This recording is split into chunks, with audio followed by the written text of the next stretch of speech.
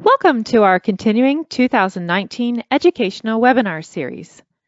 I am Catherine Short, Partnership Marketing Manager for First Healthcare Compliance. At First Healthcare Compliance, we help you with a comprehensive compliance management solution tailored to your business, a hospital, hospital network, healthcare practice of any size, billing company, or skilled nursing facility. As part of our complimentary educational webinar series, we bring you experts from around the country to discuss relevant topics in the healthcare industry. We are so pleased to have Stan Spitek, President of Fire and Life Safety Incorporated, with us today. Mr. Spitek is a nationally known fire and life safety disaster preparedness consultant with more than 30 years of experience as an emergency responder, public official, life code enforcement officer, and private consultant serving clients in all occupancy types, with special focus on multi-unit residential housing properties, healthcare, and educational institutions. Mr. Spitek has an extensive experience in the strategic planning and delivery of a wide variety of emergency services to a metropolitan community, as well as the development and implementation of proactive programs designed to reduce the risk of fire and other adverse events. As a private consultant, Mr. Spitek provides the unique perspective of a seasoned fire marshal to assist clients with life safety code compliance and the development of disaster planning, emergency management programs to help an occupancy plan prepare, mitigate, respond, and recover from a disaster or other critical incident. A copy of the slides is available for download on the control panel. Feel free to submit questions into the question box of your control panel during the presentation.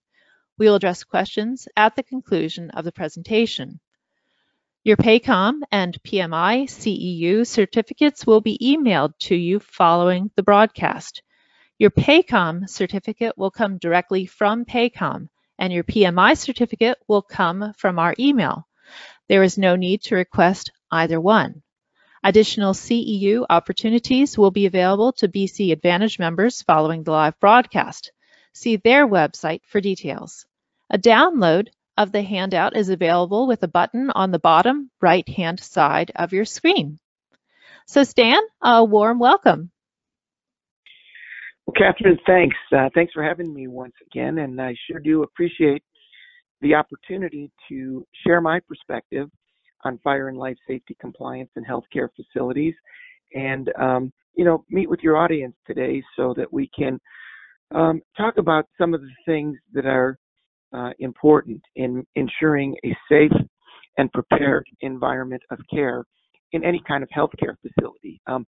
In my background, thanks for that detailed overview, but one of the things that I want to tell the folks on the call today is I work in hospitals, primarily in skilled nursing facilities, where the code requirements in regulated healthcare facilities in chapters 18 and 19 of the Life Safety Code are pretty similar. We might have some folks in medical offices, health centers, and other types of facilities like inpatient hospice and so forth. But in general, we're talking about regulated healthcare facilities that are generally governed by CMS regulations in chapters 18 and 19 of the Life Safety Code. I just want to start out by just trying to provide some clarity to everyone on the call today. One of the things that I do since I retired from the fire service about 16 years ago and decided that I wanted to be effective with providers like you by helping you on the inside out, not so much as that first responder anymore, but more on the consulting side, making sure that your facilities are compliant, making sure that your properties are prepared. When we did the emergency preparedness presentation a while back, one of the points that I always try to make in my presentations is that it can't be compliance just for compliance sake. Certainly, you've got to comply with regulations, codes, and standards. You've got multiple authorities having jurisdiction, which we'll talk about, but you've got to know the codes. But if you don't know the codes, if you're not integrating the code requirements into your practices and your operations, when that one moment in time occurs, when that wildfire is racing towards your facility like It did, devastating several healthcare facilities in California recently. When that internal fire occurs in your facility, causing smoke and heat and other perils within your facility, you got to make sure that those systems that are in place, that the people that you've trained, and that all of those programmatic elements come together to help protect the lives of those people that are in your facilities. So starting out with the codes, it's important to know the appropriate additions of the Life Safety Code and associated NFPA codes and standards that apply in your facilities. And as a mock surveyor, I get invited into healthcare facilities all the time. Like I said, a lot of skilled nursing facilities around the country. I often see that the facilities may not be utilizing the enforced code at the time of my visit. They're very proud to show me the library of codes and standards that are on this bookshelf in the facilities manager's or the maintenance director's office, but sometimes I have to disappoint them and say, listen, that's the wrong edition of the code.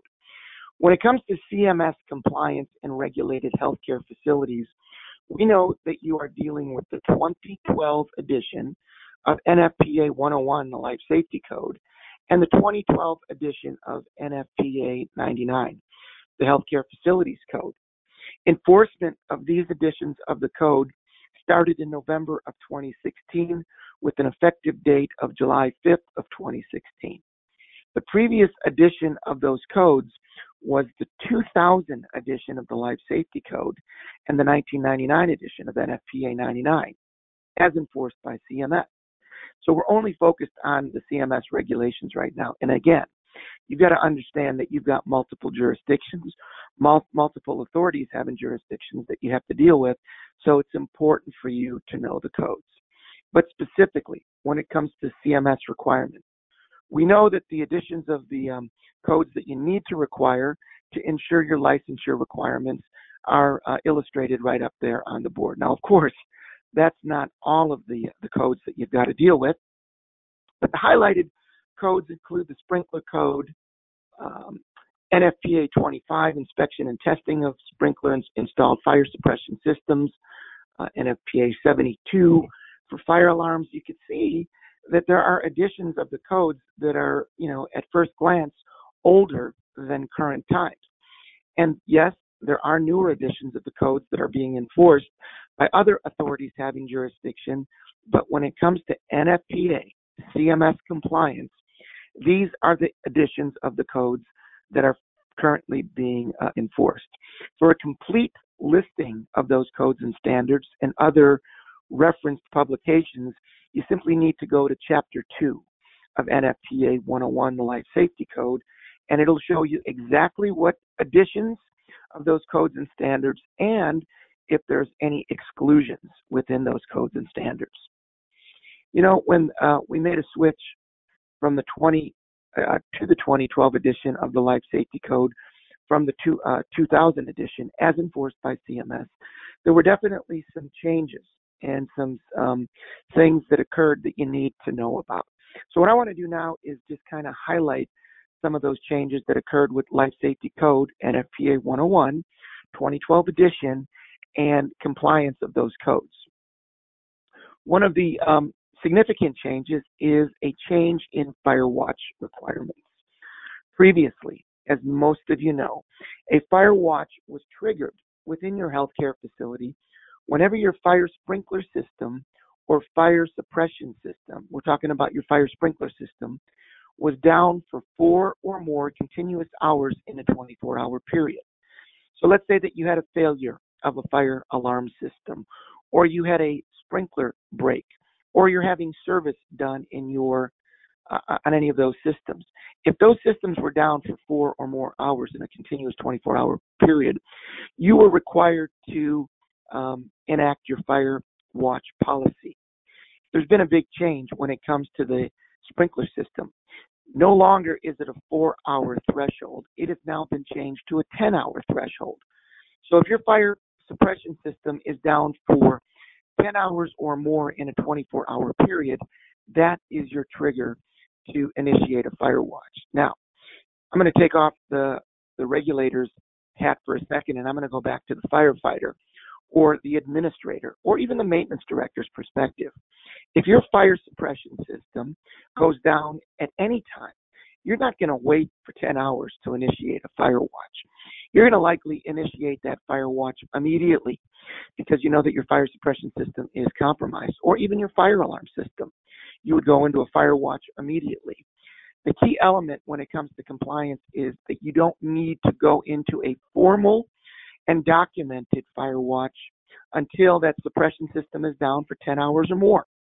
And within your policies and procedures for fire watch, you likely have some obligation to notify the local authority having jurisdiction, meaning the fire department, to call your state regulatory body and let them know that your system is down. So make sure that in practice, whenever any fire suppression or fire alarm system is compromised, your team goes on high alert and you're going into a fire watch. But when it comes to the codes and regulations, you have to go into a fire watch when your fire alarm system is down for 4 hours or more in a 24-hour period, continuous, or your suppression system goes down for 10 hours or more. When it comes to other elements of operation, specifically in reference to infection control, you know, I walk into healthcare facilities all the time, and I see those alcohol-based hand rub dispensers everywhere. Well, there is some allowance of a specific amount of those devices within individual smoke compartments. And here's what you need to know. Within a smoke compartment, within the means of egress, so that means the common areas that lead to an exit, generally we're talking about your hallways, you're limited to 10 gallons of solution, of that alcohol-based solution. But when it comes to the overall presence of ABHR in the smoke compartment, you do not need to include the devices. You're limited to one, but the ABHR devices that are in a patient or resident room. So those that volume in the resident or patient room is not considered part of that 10-gallon aggregate limit. So you need to make sure that you comply with the elements of spacing, that you don't have them near electrical components like light switches and electrical outlets. And the codes are pretty prescriptive about that. But in general, you're allowed to have more of these devices, but they cannot exceed 10 gallons per smoke compartment in the common areas or the means of egress. I remember I made a site visit to a facility in northern Arizona, and it was clear they must have had some kind of issue because within that facility, they had installed an ABHR on each side of the hallway about every 10 feet. Once we did a quick calculation, it was clear that they exceeded the volume just by the pure presence of all those devices. So make sure you comply with the regulations. You know, the Life Safety Code and associated documents takes into account that all of your buildings in general, especially our nursing homes, are fully sprinklered in every nook and cranny. You know, there are some exceptions in hospitals and other types of healthcare facilities that are older where sprinklers are not yet installed everywhere. But in general, if you've got a fully sprinklered facility, you've got some relief when it comes to waste containers, specifically your clean containers that would keep your recyclables. You now, outside of a protected area, which is like a storage room or a soiled utility room, you're allowed to have a higher limit of volume of clean waste outside of a protected area. So that new limit is 96 gallons. But when it comes to soiled linen or trash, that requirement remains unchanged. So outside of a protected area like a soiled utility room or a protected storage room that is a 1 hour rated construction with a self-closing rated door and fire sprinkler system, you are only allowed to have 36-gallon limits outside of those protected areas.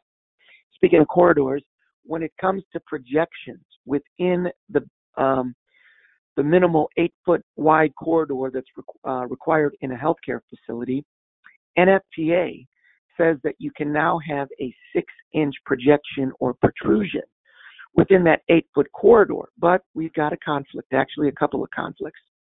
One conflict is ADA. ADA says you can only project or protrude 6 inches into that minimal 8-foot wide corridor.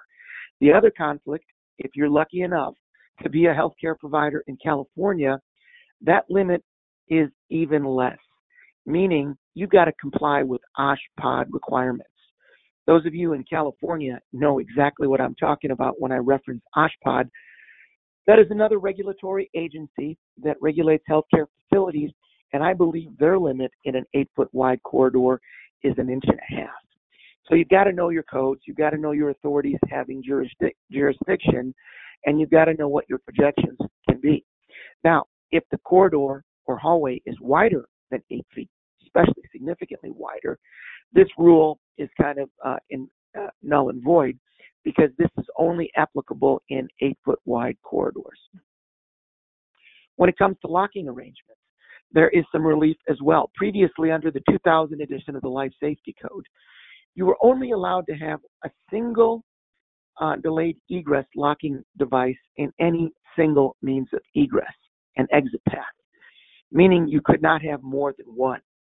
But again, because of the acknowledgement of the enhancements to building construction and fire protection systems in healthcare facilities, the 2012 edition and newer editions of the Life Safety Code allow you to have unlimited delayed egress within any single means of egress. When it comes to special locking arrangements, previously the code would only factor in the clinical needs of your patients or residents, allowing you to have secure facilities with certain types of locking arrangements. The newer edition of the code, the 2012 edition of the code, allows you to have to factor in the safety needs of the residents. So it's kind of a broader interpretation. You really need to get into the NFPA 101 handbook and the code itself to look at those types of conditions that allowed for special locking arrangements. But in the context of our call today, I just want you to know that you've got a broader application of having a locked facility. When it comes to the vertical elements of the means of egress, specifically our stairwells, there are some new requirements prescribed in the code for signage within the stairwell that clearly identifies the floor or landing or point of egress that you're on. So if you've got a facility that is 3 or more stories vertically in height, and that would even include if one of those stories goes below grade, like to a basement, you got to make sure that you prescribe with those elements of signage within your stairwells. One of the one of the newer requirements that's kind of been a heavy lift for providers in healthcare, particularly nursing homes and in hospitals, especially if you haven't been doing this all along, is a process known as a fire door assembly inspection. This is a new documented process that has got to be done annually. It needs to be documented, and it's got to be done by a qualified person. So you might think, what's the big deal? We look at our doors regularly.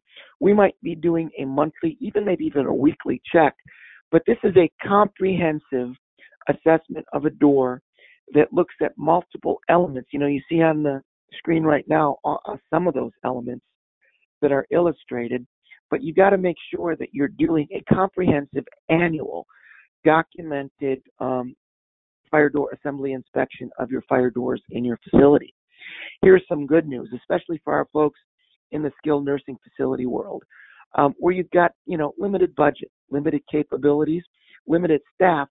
CMS has come out and said, you know what, your maintenance staff generally possesses the skills and knowledge needed to perform this function during the course of routine maintenance. NFPA 80 itself doesn't really prescribe any certifications or specific requirements, but other than saying that the person performing needs to be qualified and have good knowledge of how a door and all the associated elements, the hardware, the frame, all the other components generally operate. So you've got to do this on an annual basis, and you've got to make sure that you're documenting this process. When it comes to other items like corridor clutter, NFPA 101, the Life Safety Code, allows for some new conditions to be present within that means of egress. And again, when we talk about the minimal means of egress, we're talking about those 8-foot corridors. In an 8-foot corridor, you are now allowed to have the presence of equipment, things like carts and other items that you need to operate your facility present for an unlimited amount of time, providing that you are leaving a residual 5-foot clear width within that minimal 8-foot means of egress. This has been a big problem. I work with facilities around the country, and every state seems to do a little bit differently. In some states, if a surveyor is in your building and they see an item there on one side or the other for more than 3 minutes, they used to cite you for the presence of corridor clutter. If they would see things on both sides of the corridor, they're going to cite you because everything, as you know, needs to be to one side. But you are now allowed to have those items in that corridor for an unlimited amount of time, providing that they are not pieces of equipment that are in storage. So if you've got that med cart, that lift, that housekeeping cart that might be in use and present in that corridor for 10, 15, 20 minutes or longer, as long as it's being utilized and not in storage, it's allowed to be there. Again, keeping everything on one side and keeping or maintaining 5 feet of clear width. In that pursuit of a home-like environment in our facilities, particularly in our skilled nursing facilities, we know that there's a strong desire to make that environment of care more home-like. So there are now allowances within the 2012 edition of the Life Safety Code where you're allowed to have some items of furniture in that 8-foot wide means of egress. There's several caveats to it, though. If there's going to be a bench, for example, or even a chair, a couch, a table, if they're in that means of egress that's 8-foot wide, that item needs to be affixed to that wall or floor. There can be groupings of furniture no greater than groupings of furniture no larger than 50 square feet, and they can't be any closer. Those groupings of 50 square feet can't be any closer than 10 feet apart. Again, everything needs to be on one side of the hallway, and it cannot obstruct access to any critical areas within your building, a mechanical room, a storage room, or a door of any type. But when you use these kinds of items, let's say you want to put a bench in the center of your 8-foot corridor, halfway down the hallway, you cannot reduce that 8-foot corridor any more than 6 feet. So that means that item that you're going to permanently affix to that wall or floor in that corridor can't be any larger than 2 feet wide. Now, there's a lot of debate and controversy in some circles regarding this stuff, but the bottom line is those are the code requirements right there. Personally, in an 8-foot wide corridor, I don't like to see any kind of permanently affixed piece of furniture unless it's really minimal. But you're going to find out in an emergency, you're going to need every element of that hallway to evacuate. So those kinds of obstructions, while allowed, they can be a hindrance. So keep all that in mind. When it comes to that home-like environment, there are new requirements that allow you to have cooking facilities with some limited use within your smoke compartments. You're allowed to have a single open-sourced cooking area within a smoke compartment that serves no more than 30 residents, providing that it's fully sprinklered and the cooking device, including a residential quality stovetop or range, can be within those areas, providing that they're only used for food preparation purposes. You're not going to be able to do any kind of heavy cooking or frying in that open kitchen that comes off the corridor within that smoke compartment that is fully protected with a sprinkler system, fire protection system, smoke detectors, etc. But it can only serve a population of 30 residents or more. Get into section 18 or 19 of NFPA 101. Of course, 18 is for existing healthcare facility. 18 is for new healthcare facilities, and Chapter 19 is for existing healthcare facilities. The information that you need to know about cooking facilities within a patient care area are clearly defined in there.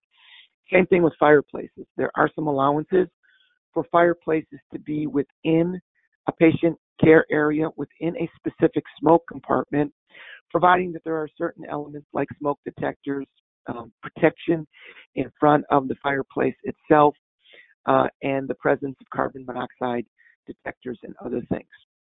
When it comes to combustible decorations, I probably should have put a chart up on this one, but there are definitely some relaxed requirements. As you all know, previously everything needed to be non-combustible, everything needed to be treated, and it needed to be limited. But now, again, in pursuit of this home-like environment in our healthcare facilities, particularly our nursing homes, you're allowed to have in your means of egress, in that 8-foot minimum corridor, you can have up to 30% combustible decorations present as long as your building is fully sprinklered. And we know all of our nursing homes are fully sprinklered. Not all of our hospitals are, so you got to take that in consideration because there's a lesser requirement if it's unsprinklered. But let's just talk sprinklered for a second.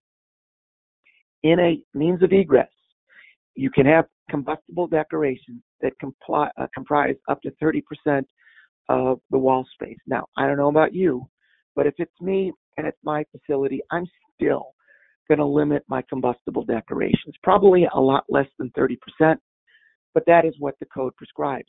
In a resident room, especially in our long-term care facilities, we see that home-like environment evolving.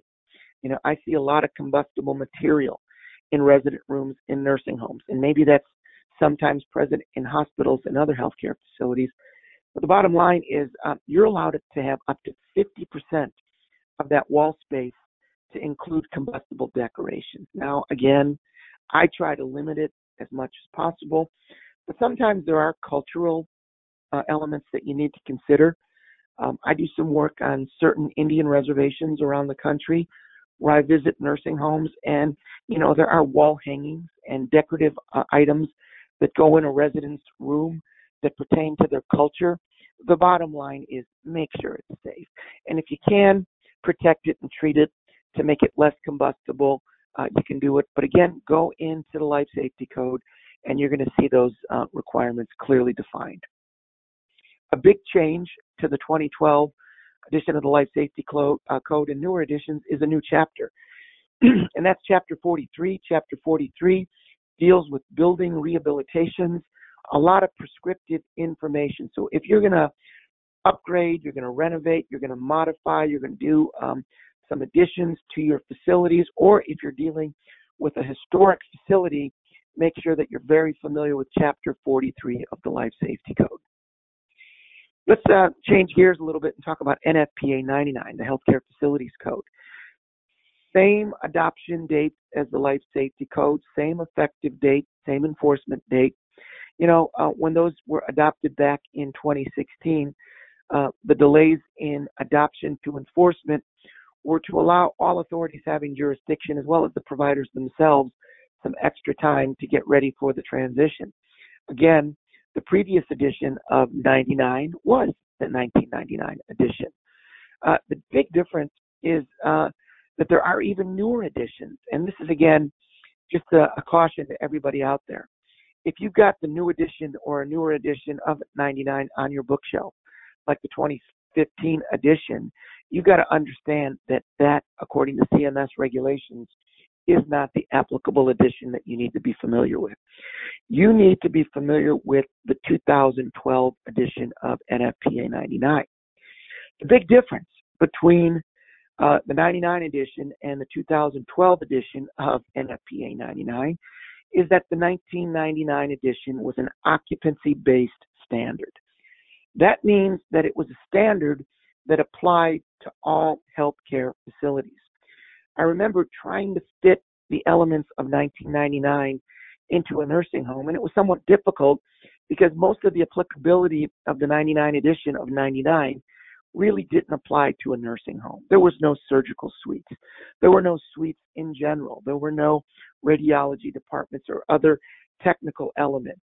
in the 2012 edition of NFPA 99.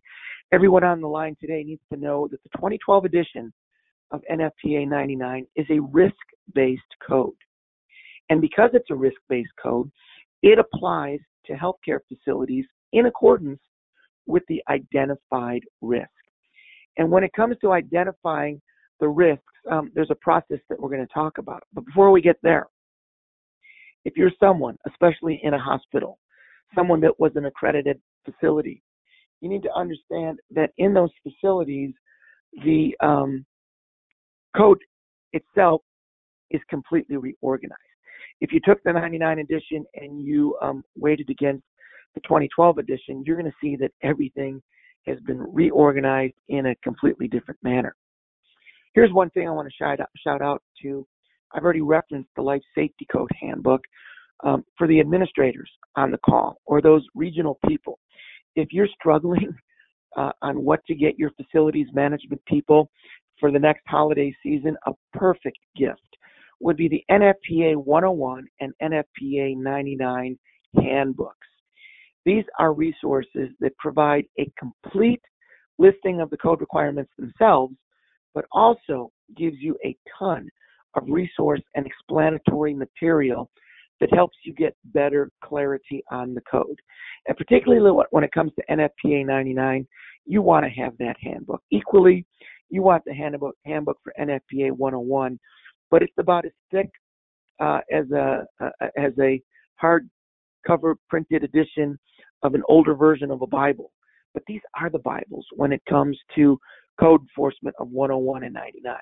So think about getting the handbook so that you can get all the resource and explanatory information in play. When it comes to the risk assessment process, so you can apply NFPA 99, you got to establish a risk assessment team so that you can assess the risks that are associated with your healthcare facility's operation so you can determine which elements of NFPA 99 applies. Now, CMS nor NFPA tells you exactly. It doesn't prescribe to you the risk assessment process or who should be on that risk assessment team. And you definitely want a team approach so that you get multiple perspectives when assessing the risk, which we're going to talk about in a second here. But there are some suggested things that you do follow, some suggested ways of putting that risk assessment team together, and some suggested processes on how to conduct a risk assessment. But especially to our friends from the nursing homes and other less sophisticated elements of healthcare, below the hospital level, there are some processes that you can look at, and they're illustrated there on the screen, or you can put together a simple risk assessment process that looks at the risk of failure. And that's really what this is all about. You are going to assess the systems and the equipment that is present in your healthcare facility, and you're going to determine what the consequences of failure is going to be. And when we talk about failure, we're talking about the worst possible outcome. We're talking about catastrophic failure of a system. Let's talk about your electrical system.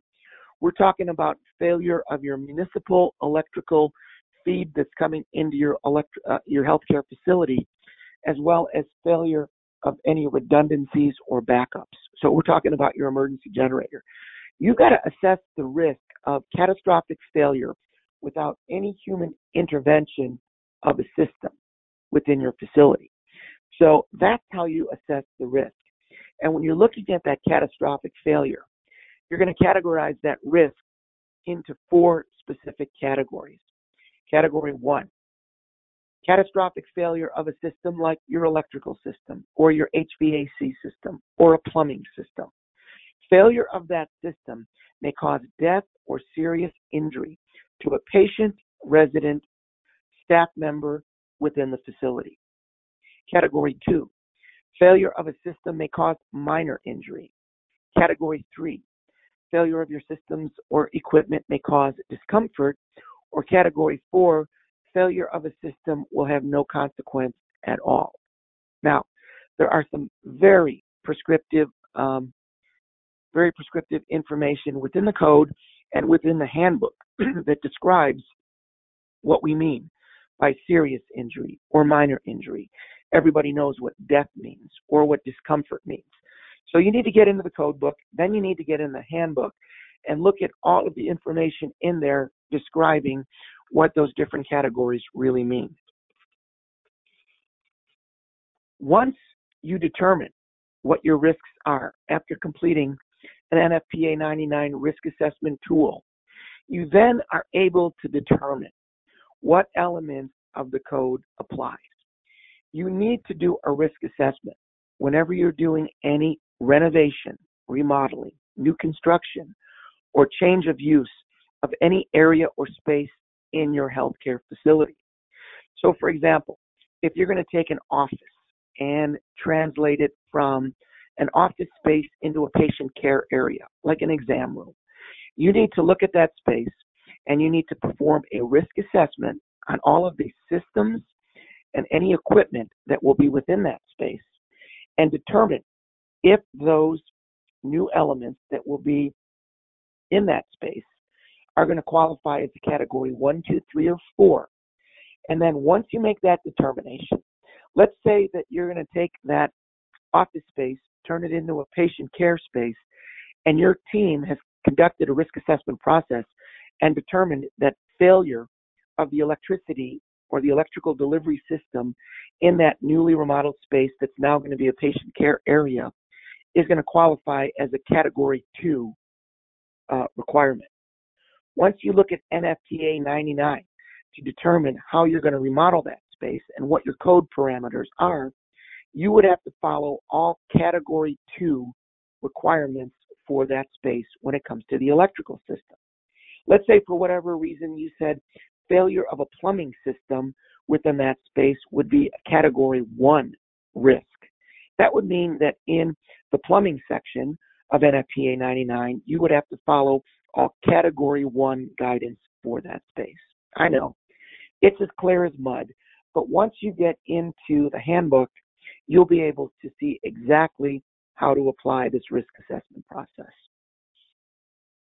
You know, when it comes to progress, when it comes to history, and being a former deputy fire chief, a firefighter, a fire marshal, I sure had my experience in responding to fires in healthcare facilities. In my jurisdiction, I had a large community hospital, 4 skilled nursing facilities, several assisted living facilities, a continuing care retirement community where the whole continuum of elder healthcare was present on a single campus. I responded to some pretty significant events. And historically, we know that there have been significant fires in healthcare facilities, through the last century or so. But with the presence of fire sprinkler systems, with the presence of enhanced construction techniques and technology, we know that we're limiting even more than the chart that I have on the screen right now. We're seeing a substantial a substantial decrease of injury and deaths in healthcare facilities. And regardless of what type of healthcare facility you are, it's important to know that the mission is the same in any kind of healthcare facility. We want to make sure that you are providing a safe and compliant environment of care, not just for compliance purposes, but when that one moment in time where that fire occurs or an incident happens, those systems are going to work. We know that you deal with a lot of code issues, different codes, different editions, multiple jurisdictions, a plethora of different surveyors, different inspectors. I know I'm going to make you chuckle right here. You never receive any conflicting information from your authorities having jurisdiction, right? Of course you do. You get different impressions, different guidance, different regulations from all the different authority having jurisdictions that you have to deal with. You know, whether it's the regulators, the responders, I know sometimes those responders get into your facility and they've got a perspective on code enforcement practices. Why is everything on one side of the hall? Maybe it should be moved over here. Shouldn't you have an exit sign down this hall? Or so forth. The architects, the engineers, the vendors, even the consultants. And then combine that with ownership and management and leadership. you get all of the different code interpretations. We know that it leads to one thing, and that one thing is a lot of frustration. As a mock surveyor, and even my time as the fire marshal in my community, I would see common findings all the time. And to this day, I still see evidence of poor documentation when it comes to inspection, maintenance, and testing of your fire suppression systems, your life safety systems. That documentation is not always in pristine condition. A big problem is the documentation when it comes to your fire drills. Sometimes I'll see a half-ripped legal page stuck in a compliance binder with everybody's name scribbled on there, and that's their evidence of a fire drill. It's not going to stand up to the test of the surveyors. It is certainly not going to be an asset to you in a deposition or in a courtroom. Make sure that your documentation is clean and crisp and concise so that it's well organized and it's easy to understand. When it comes to training, whether it's fire extinguisher, pass, race, evacuation, horizontal, vertical, complete evacuation, I still see a lot of training that just involves turning on a video, going into an online resource, and having your folks sit in front of a screen to learn how to respond to emergencies. You've got to make sure that you are providing practical training, that you are doing drills and exercises in accordance with the new CMS EP requirements of participation.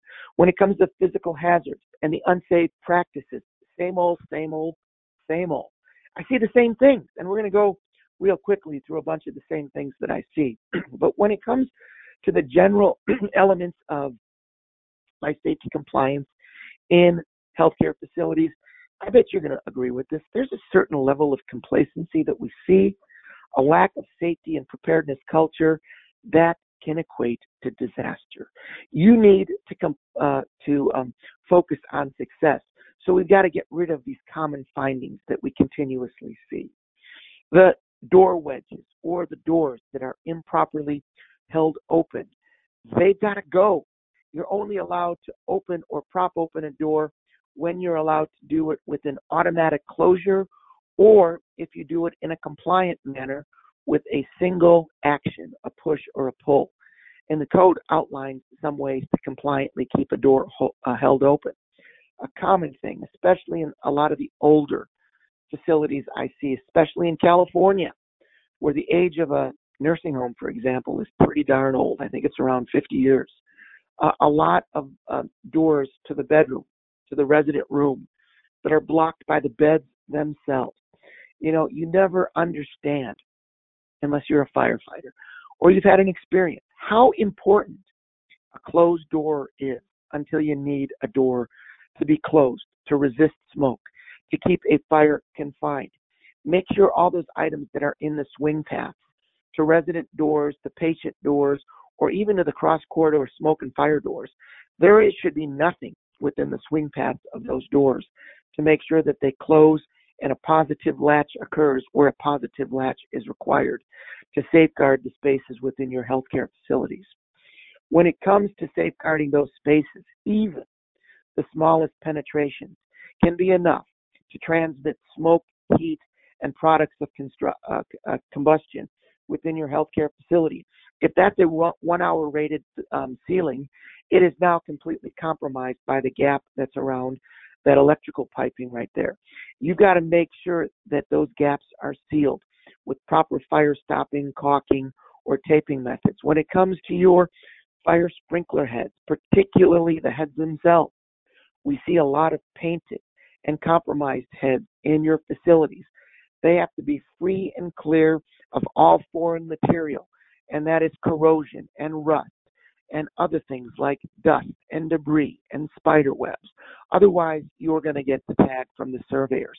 You got to have that magic level of clearance beneath and around your sprinkler heads. If I were to ask the group right now to tell me what that magic number is, I know, of course, you would all say 18 inches of vertical clearance below those sprinkler heads. Make sure that they're not obstructed. When it comes to medical gases, how many times have you seen this? How many times have I seen this as a regulator, as a fire marshal, or more commonly lately as a mock surveyor, whether it's in a resident room, an equipment area, a nurse's station, a medical room, a med room. You can't have these freestanding oxygen cylinders or other gaseous pressurized cylinders within your facility. They've got to be properly secured. But you know what? I see it all the time. When it comes to the electrical hazards in your facility, how many times do I pop a ceiling tile? I look behind an opening and I see a 1900 box or a junction box that's missing its cover. And you might say, but it's low voltage. If a cover should be on it, a cover should be there. And when it comes to the expansion of your electrical delivery system, we all know that extension cords can't be used unless used for a temporary purpose, like for a single a defined action. Like you need the extension cord while you're using a floor buffer. You can use it while you're using it for that specific task, but we can't see them in place like we see them all the time as a replacement for permanent wiring. Do a safety tour of your facility. Go on the hunt for those extension cords and get them out of your facility. When it comes to access to things like fire extinguishers, we see them compromised or blocked all the time. What's the magic number there?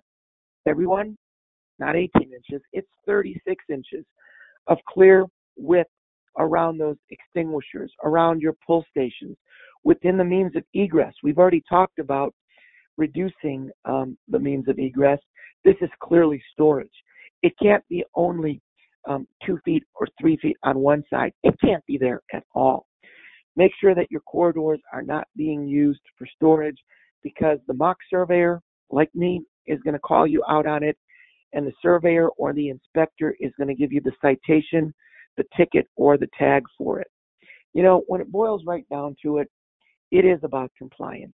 We want to make sure that survey and inspection are done successfully. We know that there are certain survey success models that are out there that include a good compliance binder that has all of your documentation cleanly segregated between your sprinkler system, your emergency generator, your fire alarm system. All of your evidence of compliance needs to be in those compliance books. Your team, not only your facilities management staff, but even line staff through all levels of your organization, need to know Life Safety 101. They need to know that everything needs to be to one side or the other. They need to be trained on keeping those storage closets, those linen rooms, to a storage height that's 18 inches below the bottom of those sprinkler heads. They need to know race and path like the back of their hand.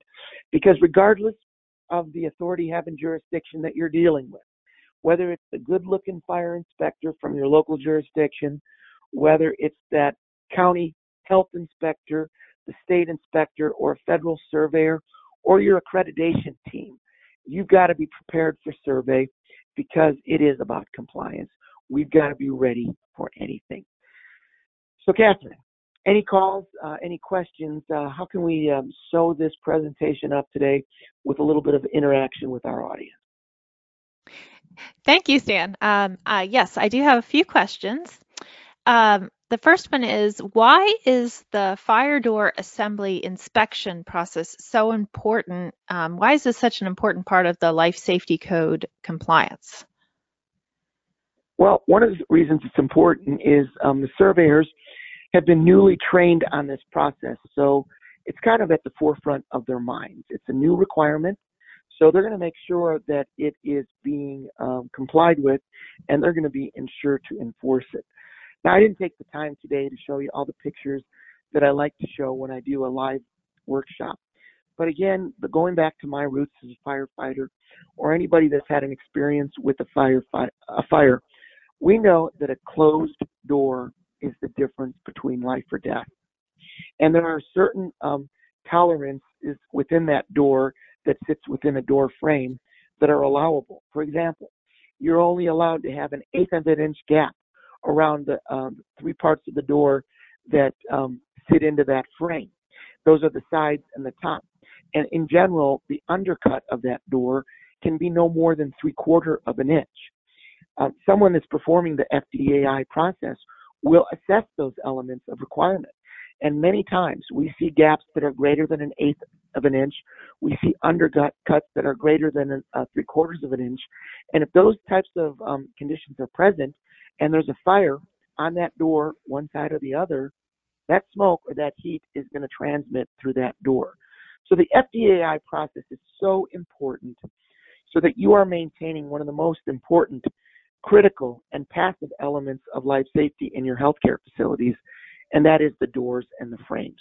So the FDAI process requires or compels operators to assess those doors on an annual documented basis, not only to ensure compliance, but to ensure the door is going to be the protective or the barrier that it was designed to be. Okay, thank you. Thank you. We have another question here. Are there any sections of NFPA 99, the Healthcare Facilities Code, that are not being enforced by CMS? Yes, there are some sections of 99 that have been excluded from enforcement because there are other codes and standards and regulations that relate to the operations within a healthcare facility. Specifically, the sections that relate to fire protection systems, security, and emergency preparedness in NFPA 99 are excluded from CMS enforcement because they've adopted other NFPA codes and standards to enforce those elements of regulation, as well as the new emergency preparedness rules of participation, which are much more comprehensive that deal with emergency preparedness. So the parts of 99 that don't apply are security, fire protection systems, and emergency preparedness. If you go into the table of contents, you'll see what sections those specifically are. Okay, and then we have a question about strategies. Can you talk about some strategies for Life Safety Code survey success?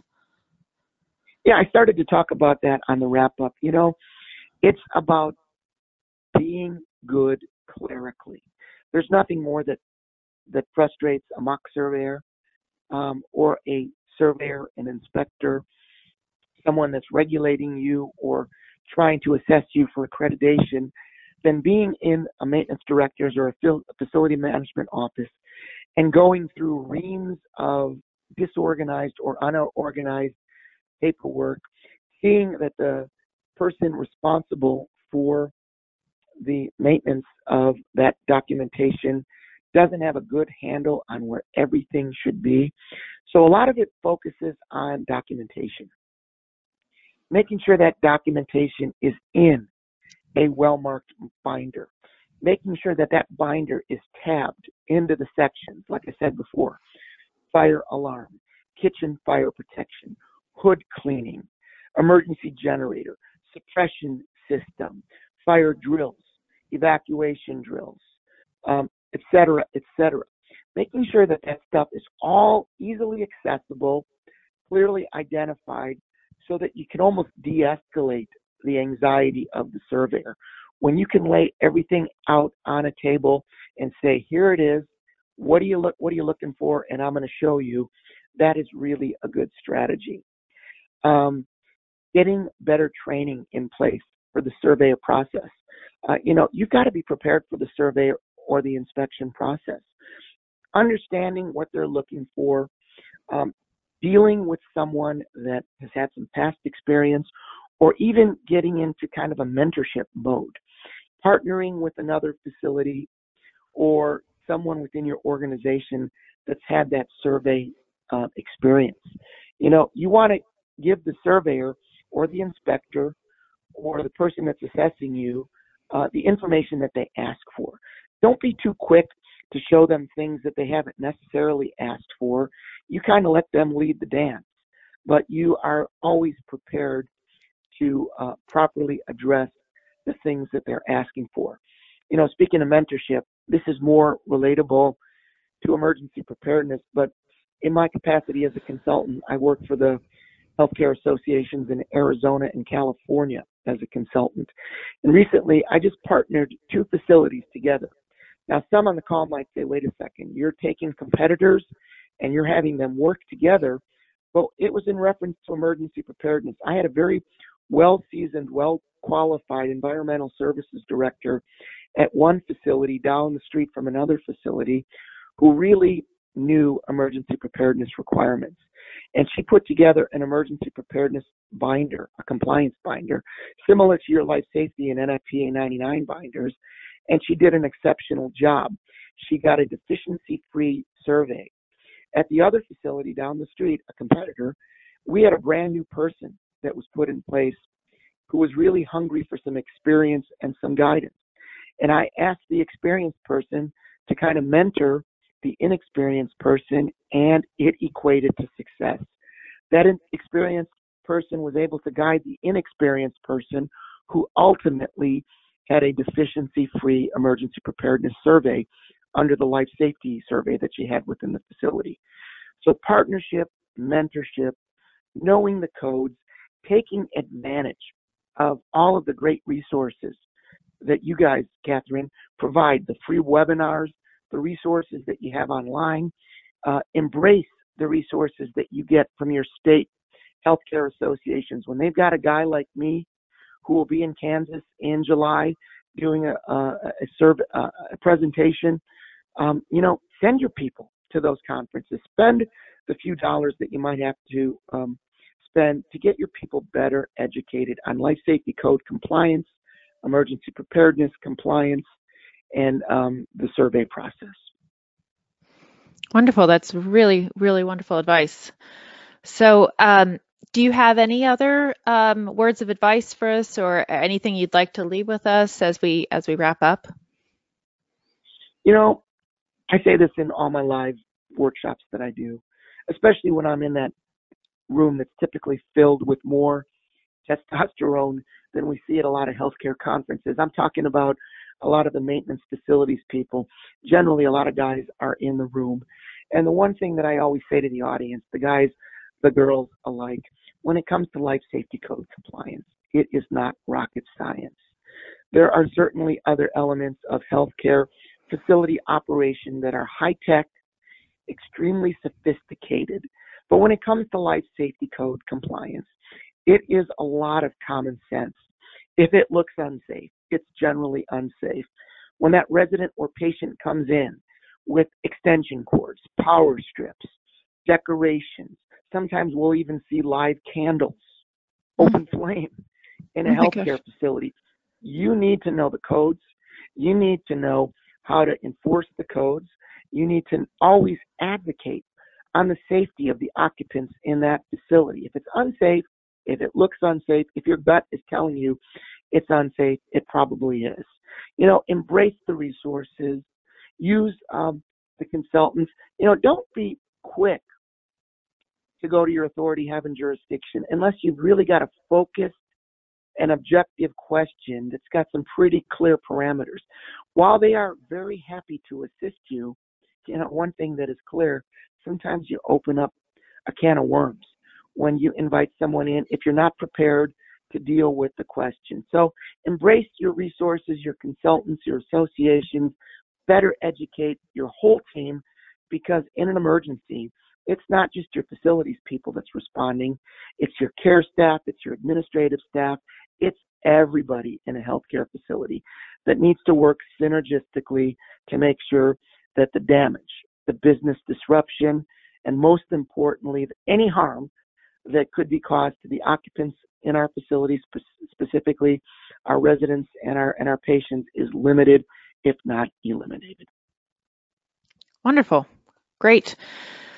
Well, thank you so much, and thank you so much for presenting this webinar for us.